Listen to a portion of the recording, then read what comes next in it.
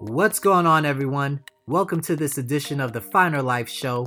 I'm your host, Greg Hush Williams. On this edition of the Finer Life Show, we're going to talk to retired General Larry Spencer. He served as the Vice Chief of Staff for the United States Air Force, and he's the author of the book, Dark Horse. Take a listen. I had an afro like you wouldn't believe. Now, I wish I could grow one now, but those days are long gone. But I was over in the mall and I bought, this is a mall in Maryland, and I bought a purple jumpsuit and some high platform shoes to match. And so I was walking through the mall and there was an Air Force recruiter's office there. And I wasn't thinking about joining the Air Force. I was just looking at the airplane pictures.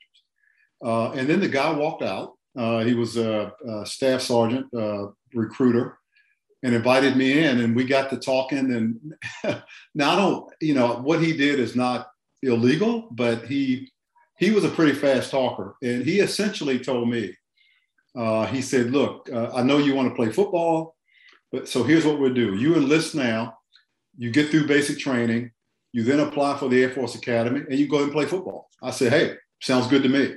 Of course, that was technically possible, but certainly not practical. And so I joined on the spot. My parents didn't know anything about it. My friends didn't know anything about it. And so I had to go home and tell my parents I joined the Air Force. And it was that sort of inexplicable. It was unplanned. I had no plans at all, but it happened. I'm glad you can call it fate. I'm glad it happened. And I ended up really enjoying it. Now, I'm just trying to envision the pit session with your purple jumpsuit. He's like, listen, that's a great color. Would you like to play on the Air Force football team? We play against Army and Navy. Right. So you join the Air Force, and fast forward, you go from enlisted to officer. And let's jump fast forward. Now you joined in the 70s. Talk about the era of service pre 9/11, 70s, 80s, 90s. Yeah, it was interesting. And I feel fortunate to have been able to span all of those decades because, the 70s was pretty tough. Again, tail end of Vietnam, coming out of Vietnam, a lot of folks getting out of the military, still sort of a lot of civil rights movement, anti-Vietnam stuff going on. So military life was difficult because there was just still sort of an anti-military vibe going on. But then as we got away from Vietnam, things picked up. And again, looking back on it, I don't think Americans ever did not respect the military. It was just the Vietnam War caused such turmoil politically and socially that the military just kind of got dragged into it.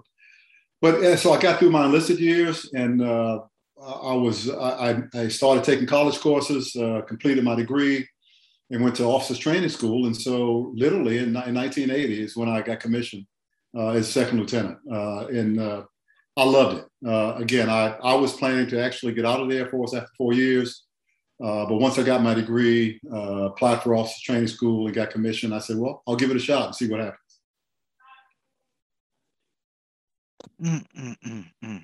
So what was the vibe of serving in the Air Force throughout the 80s? I'm not going to give away my youth, but I was born in the 80s.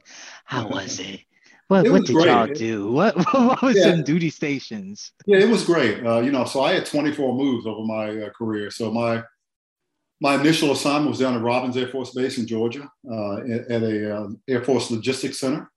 Where it's a huge depot where they do maintenance and repair, major maintenance and repair on airplanes, on big airplanes. And so it was great. I loved it. My family enjoyed it. We enjoyed the moving around. I didn't stay there very long, 2 years. I was off to the Pentagon, which was sort of unusual for a lieutenant to be assigned to the Pentagon. But that was a tough assignment for me because I was, the junior person in the building, I think. And I was surrounded by all these colonels and it was interesting. But the interesting thing, one of the interesting things was, they didn't care that I was first lieutenant. They gave me as much work as they gave everybody else. So it was really busy. It was hard on my family because as a first lieutenant living in the DC area, The closest I could afford to live was down in Woodbridge, Dale City, which is about 25 miles or so south of the Pentagon, right off of 95. And, with any traffic at all, DC area traffic, I mean, it was an hour and a half, 2 hour commute every day. So it was tough on the family, being so young. I had young kids in elementary school. And so, there were days where that I spent the night in the Pentagon, if you can imagine, back then in those days, because the Pentagon was very stressful. The computers weren't there. Everything was done by hand. We all had typewriters on our desk, if you can believe that. I worked in budget in the Pentagon, and we had an entire office that all they did was make charts. So today, you and I can whip up a chart on a computer in 30 seconds. Back then, you had to develop the chart, then put it on a machine with little pins on it with acetate, and they would just jerk around and make all the charts. And you take that one off and you make another one. And of course, if you made a mistake or someone didn't like the chart, you'd have to go draw it all over again. But there was an office full of people in the Pentagon that did nothing but make charts. So just keep in mind the automation and all of the tools that we take for granted now. There was no internet. There was no Google. There was none of that. No iPhone. And so it was. It seems pretty primitive now. But you do what you have to do. And when I went back on my second tour in the Pentagon, it was a lot nicer because so many of the manual tasks that we had to do had all been automated. Early on in the job, we lost an airman in Afghanistan, and I had to go up to Dover to do the dignified transfer. I say had to, I mean, I was honored to.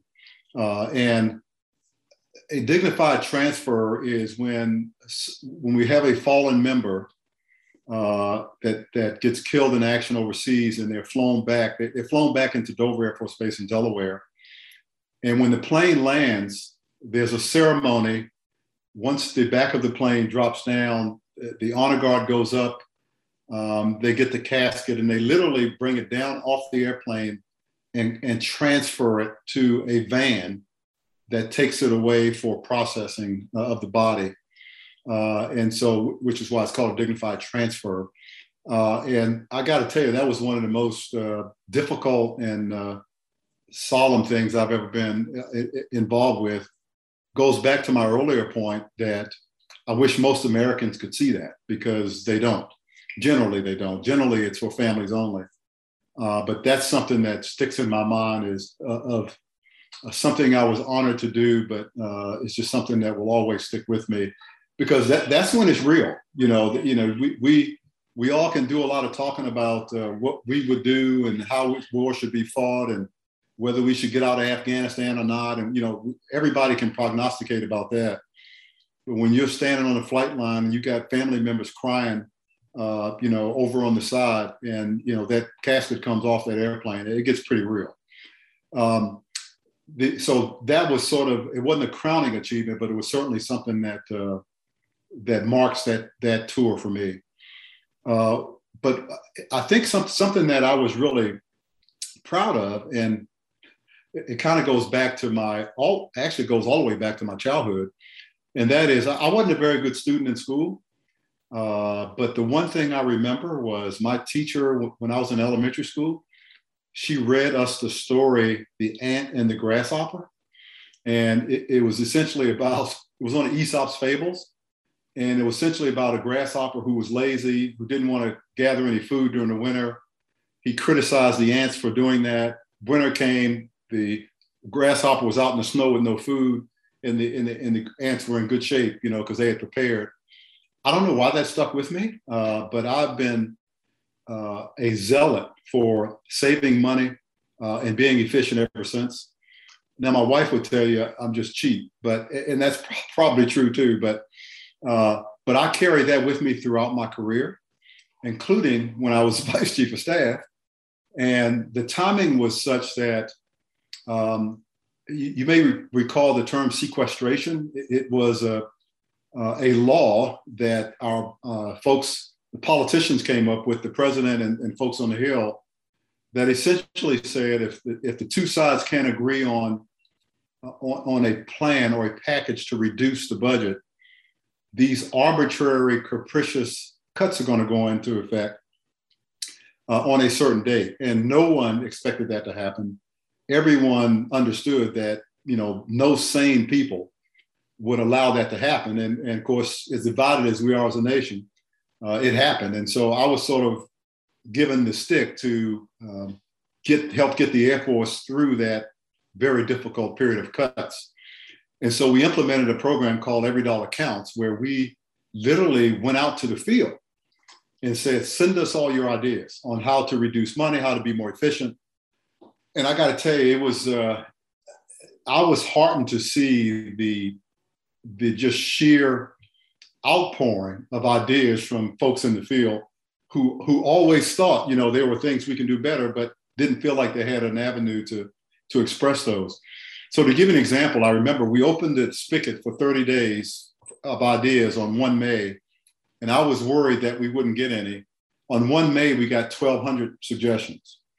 By around mid-May or so, we had 17,000. And so we had to set up almost a war room like activity to just go through them all.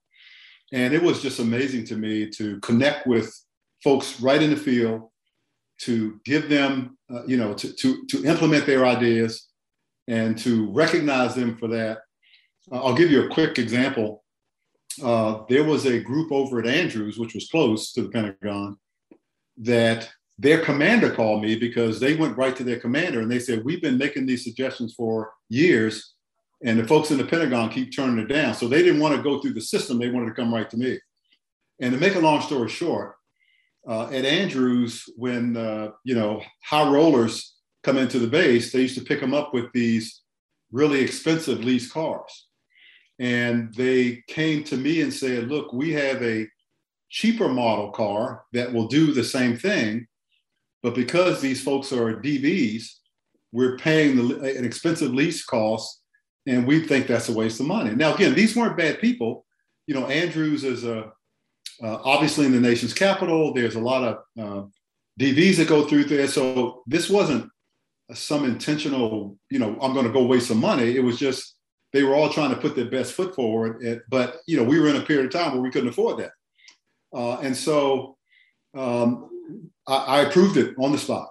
And so I went over to Andrews to give it was 3 of them, to give them a coin and congratulate them. And when I was there, I said, hey, I'm just curious, how much are we saving on the lease? Because we're now leasing the cheaper model. And they said, no, you don't understand. We own the other cars. So you're telling me we own cars that we aren't using and we're leasing cars just because we want to look good in the shower, so to speak? And they said, yes. So that sort of thing, both big and small, happened all across the Air Force, whether it was things like that or re-engineering airplanes to make them more efficient. It was just, for me, I was just as happy as I could be because it was just amazing the amount of money we were able to save. So again, I wouldn't call that my crowning achievement, but it was certainly something I was very proud of as we all worked together. Thank you for tuning into the Finer Life Show. Listen, if you want to find us on the web, please check us out at www.mbphikings2017.org. That is www.mbphikings2017.org.